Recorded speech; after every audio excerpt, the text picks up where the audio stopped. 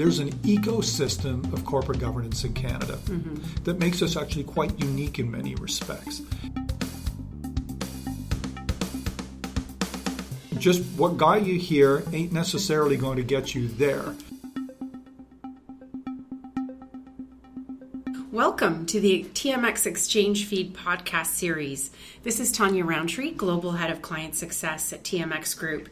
And joining me in today's discussion on emerging governance is a very special guest, Rahul Bhardwaj, who is President and CEO of the Institute of Corporate Directors. Rahul, welcome, and thank you for joining us. A pleasure to be here. When we think about emerging governance, of course, in 2019 in Canada, it's very natural to think about the cannabis industry. The risks, the opportunities, to use your words, are unprecedented. And there are new companies, new boards, new management teams, new customers, and new regulators. And it's a lot of newness. And when you grow up quickly and you grow up big, very similar to tech in the past, there really is the big question about what does corporate governance look like. And the task, of course, and the responsibility for that falls to the board. Can you share with us what you feel boards need to be focused on, most importantly, in this new emerging space? Sure. I think you captured that really well. It is quite new, but we've had new industries before, like technology, which you referred to. So at least we've got a little bit of a precedent of what to work off of. And also a broader precedent is we've already got corporate governance guidelines. We've also got a strong culture of corporate governance in Canada. So some jurisdictions or some countries, they're really starting from scratch. We're not starting from scratch, which is good. Thing. That's a good place to start. But you're right, the newness. And the newness is around strategy. Newness is around risk, processes, all of those things internally that new companies were going to have to get their heads around. That new boards will also have to, because they need to create trust. They need to have transparency.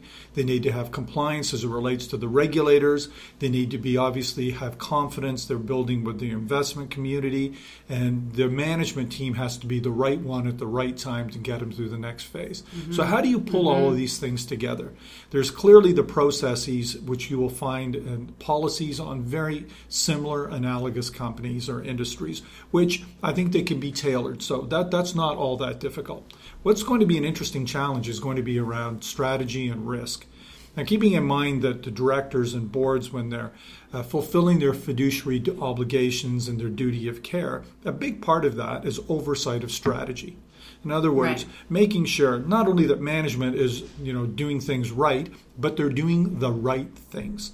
What is the strategy for the company? Is it the right one at that time? And when you're in a new industry, you really don't know because you don't have that track record yet. So how do they start to put in the processes, the KPIs, the metrics? That's all going to be a very iterative process. The flip side of that coin is the oversight of strategy is understanding the risks to that strategy, whether they're operational or whether they're strategic risks. And or once reputational, again, too, or reputational being one of them. Absolutely. And cultural risks and all of the other ones. But the point is, it's in a new industry, so a lot of those benchmarks haven't been established. So there are guidelines, but it's really helpful to have directors who are both, I would say, experienced as directors, so they understand how strategy, risk, policy, and procedures fit together. But you also need a diverse board, so you're actually getting different perspectives. Just what got you here ain't necessarily going to get you there. So it's good to have a good body of experience, but you also want to have fresh perspectives around that table. It's interesting because as a company grows up, if you want to call it that, how does that change in terms of the composition of the board and management, right? What was working for a smaller issuer with a retail base or predominantly retail base who suddenly finds themselves at a large market cap with an institutional draw very much changes the way that they need to think about their governance structure and perhaps even the composition of the board. So can you talk a little bit more about that diverse side and why you think that's really important on the emerging sectors? Sure. So as you noted there, as companies grow and their investor base grows, the investors often look to the board to say, we want to make sure that you've got the proper skills and capacities around that to grow the money in the investment and also to make sure that the company is going to succeed within the industry. So that's not all that unusual in and of itself. What's interesting is, how do they establish what a proper skills matrix is at any given time? Not only to build trust with the investors and the stakeholders, but also to make sure that they've got the right voices around the table, right, who can not only have oversight of strategy, but also contribute to it and help support a management team in actually creating a good strategy that's going to succeed. Mm-hmm. And in a new industry, it's all new. So they're going to be making it up a little bit as they go along. But but we've got, as I said earlier, a strong corporate governance culture in Canada. So there's a big skill set to really build on. But I think in the early days, construction of a board is going to be really important. There's, let's say we're talking about the cannabis industry. Sure. There's, particularly the newness of it, the new regulatory environment that it's in, the reputational risk that could come along with that as well. But that was really important in the early days. I think we're working through some of that now, but post-legalization. Yeah. But I definitely know it was tough to attract talent through talking with issuers in that board composition at the early stage, pre-legalization. Now it's I don't know how many days it's been, but it's still fairly new, mm-hmm. and you definitely see boards changing and the approach now shifting as well into much more oversight and much more independence. Yep, I'd say that's right. It'll be interesting to see where we are in 3 years, mm-hmm. because the reputational risks that you're speaking of, it'll still be there, it just might be different. Mm-hmm. How is this actually going to impact communities? How is it going to impact employees? How is it going to impact the market? These are all to be determined. So that reputational component is certainly going to be there. Then there's going to be a lot of M&A activity in here as well. So you're going to make sure that you've got, within your board, folks that have obviously got experience in that area. Mm-hmm. And you want to make sure that as the regulatory environment sort of evolves with it, that you have mm-hmm. people who are experienced in doing that as well. And a big topic for boards these days, whether it's in the cannabis industry or not, goes back to the old Peter Drucker line about, culture eats strategy for breakfast. Yes. So you can have Great some line. Really smart folks Yeah. with some really good strategies. And if you've got the wrong culture, if you're compensating the wrong things, if it's not the right environment, how does the board know? Because ultimately it's a big risk for long-term value creation. But you don't know what you don't know. Especially with no comparables. In particular, as I'm thinking about what you said, when you think about CEO compensation too. Mm-hmm. I mean, that's a real challenge to figure that out in a thriving, emerging, growing, spectacularly growing segment of the market. And I think, when we look back at what happened in the tech industry without comparables in the same way, that there were a lot of, I would say, people will call them questionable compensation regimes that emerged, and then they were, pretty well put aside. New ones were built on it. So there was an evolutionary process. So hopefully that they can learn from that industry. So mm-hmm. the learning curve around compensation and the lack of comparables in the cannabis industry, hopefully there's some lessons they can learn from other analogous industries, and they don't have to go through the growing pains. Yeah. But once again, you need that competency, mm-hmm. not only around the board table, but also within the compensation industry, because they're the ones that really keep an eye on, what the incentives are, what the right compensation is. And of course, it has to link in with the strategy, mm-hmm. and it has to link in with, hopefully, long-term value creation. Yeah, for sure.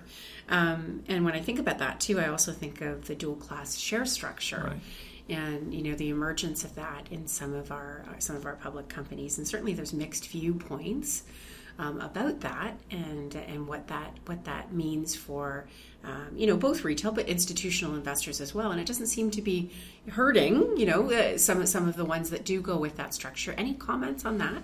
Yeah, that's a real tough one, because I think you sort of nailed it on the head when you said the fact that it's a dual class structure doesn't really impact necessarily performance or returns for investors either. So there's some folks who say that, it's working, the governance around it is working. They're able to create strategies and operational plans that are actually successful at creating value, for all stakeholders, including shareholders. So it's all good. And there's some others who say it's just fundamentally not the way things should be done. Mm-hmm. But I guess we live in a market where you can make that choice in advance. You get to determine in advance as an investor whether you're willing to accept the terms of engagement, as it were. That's right. And I think a big piece of that is engaging with shareholders, exactly. right, and making sure that there's transparency around that. in communicating the strategy. Can you talk a little bit about, I mean, obviously outside of the AGM or the public annual meetings, what can issuers do to engage with their shareholders in a more proactive way? That's a great question. And at the risk of sounding like a plug for the Institute of Corporate Directors, yes. One of our most sought after courses is on board shareholder engagement. So there's a big question out there. And why would we engage? What's the right time to engage, and how do we do it before? And if I go back to maybe 20 years ago in a very orthodox environment, the engagement was very much around the M&A space, and there are very crisp rules about how do you do that. Obviously, there's a lot of very sensitive information that's exchanged, but that's a very unique point in time. And now, of course, there are stakeholders well beyond just shareholders that need to be engaged with very early in processes. So whether you're a resource-based industry, an extractive one that's moving into a particular geography, you want to open up mines or something like that, well, you need to think more broadly about the stakeholders that you could be engaging at that point, or need to, not only to have support, but to get through the regulatory, to make sure that you've actually got a viable business at the end of the day. So there's that on the very macro level. And then there are those who would say that it's actually not the board's job to actually engage with shareholders one-on-one. But that seems to have evolved quite a bit now, too. It seems to, yeah. Right? Yeah, it seems to have. And it de-risks a lot of the issues as well. Right. And it gets rid of some of the unknown unknowns. So there seems to be a movement now, and there's a bit of a dialogue around when the right time is and in what context. And of course, you want to set the parameters of what's right and what's wrong, but it's a different one in every context. Yeah. But as an issue, the fact that we're speaking about it is because a lot of boards are thinking about it. For sure. A lot of management teams are thinking about it, and they're trying to figure out who the right parties are at what time. But if there's one rule that's coming out, it seems to be, is engage early and engage often. Right. And do you think that's a function? I mean, in Canada, we certainly see it, but there's activists. Absolutely. And I wonder if that's, a preemptive way, and I would imagine that it is a strategy now, that we just didn't see in the past, and now we're getting to see a lot more of that. And from your perspective, is that what you're seeing as well? Sure. And once again, to use the word risk or de-risk, right. You don't want to go into an AGM to find out all of this stuff at the podium. Yep. That's not the time to find this out. And you want to know going into a lot of these, particularly AGMs, where your investor base is, where your stakeholder base is, what are the key issues, and are they actually being addressed in there? So you don't have to bake the whole event in advance. That's not the point. But there shouldn't be any huge surprises in there. And of course, when it comes down to electing committee members, chairs, and board members, those that are seen to be tone deaf to their stakeholder group are probably not going to have a long term on a board. Yeah. And of course, we've seen changes recently, too, as companies are maturing, going back to the cannabis space in particular, where there hasn't been that independence. And it seems that shareholders are really, focused on that, of course, because they're used to that. They're used to the independence across other sectors and the splitting of chairman and CEO. Any comments on that and what we're seeing evolve in that space? Sure. So the bigger the company, the broader the investor base, yes, they're seeking more independence from the directors for sure. Everybody understands the move from a small private company into the public, getting listed, and everything that comes around that for sure. The chair CEO role in the split, it's far more common in Canada. It's sort of the rule of thumb here more than not, particularly in the listed space for all the reasons you know. Other jurisdictions, not so much. They have a slightly different view of it. It raises eyebrows in some places. When you have board oversight of management, and management is the chairman, sure, you can set agendas that could be very relevant, but it creates a certain accountability issue that's constantly being debated. Yeah, absolutely. When we think about what has been a relatively recent industry on the emerging front as well, crypto, right, and lessons learned. I mean, I think about just high growth in the past with technology, but what specifically about what we've seen with crypto, which is again all of those unknowns, all of the newness.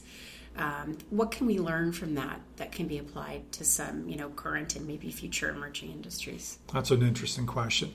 I guess when I start to think about crypto, I guess I see two sides of it. One is sort of the ICO world of the initial coin offerings and the sort, and that's a different that's a whole different beast in of itself. Then there's crypto as it relates to even crypto, blockchain, everything in that technology world as it relates to established businesses that have to deal with this new beast called cryptocurrency out there.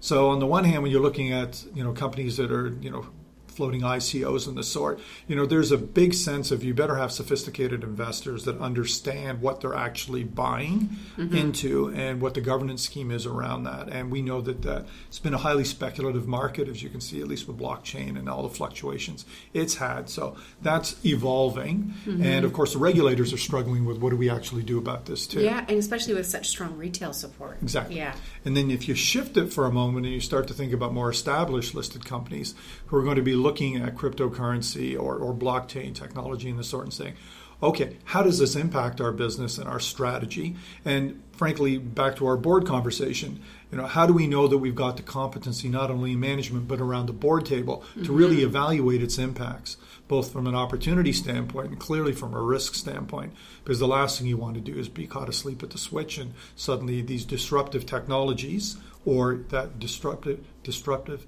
financial instruments could really undermine the core of your business. So it's a real challenge for companies out there. For sure.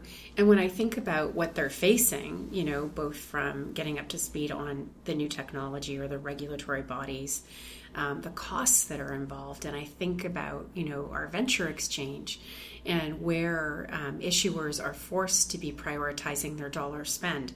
Clearly, governance is important, but they don't necessarily always have the budget to be able to start building like $1 billion company, of course. What tools would you recommend from a skills matrix perspective for those smaller issuers who are really trying to go by the book with all the right checks and balances, but really aren't sure of where to start? Sure.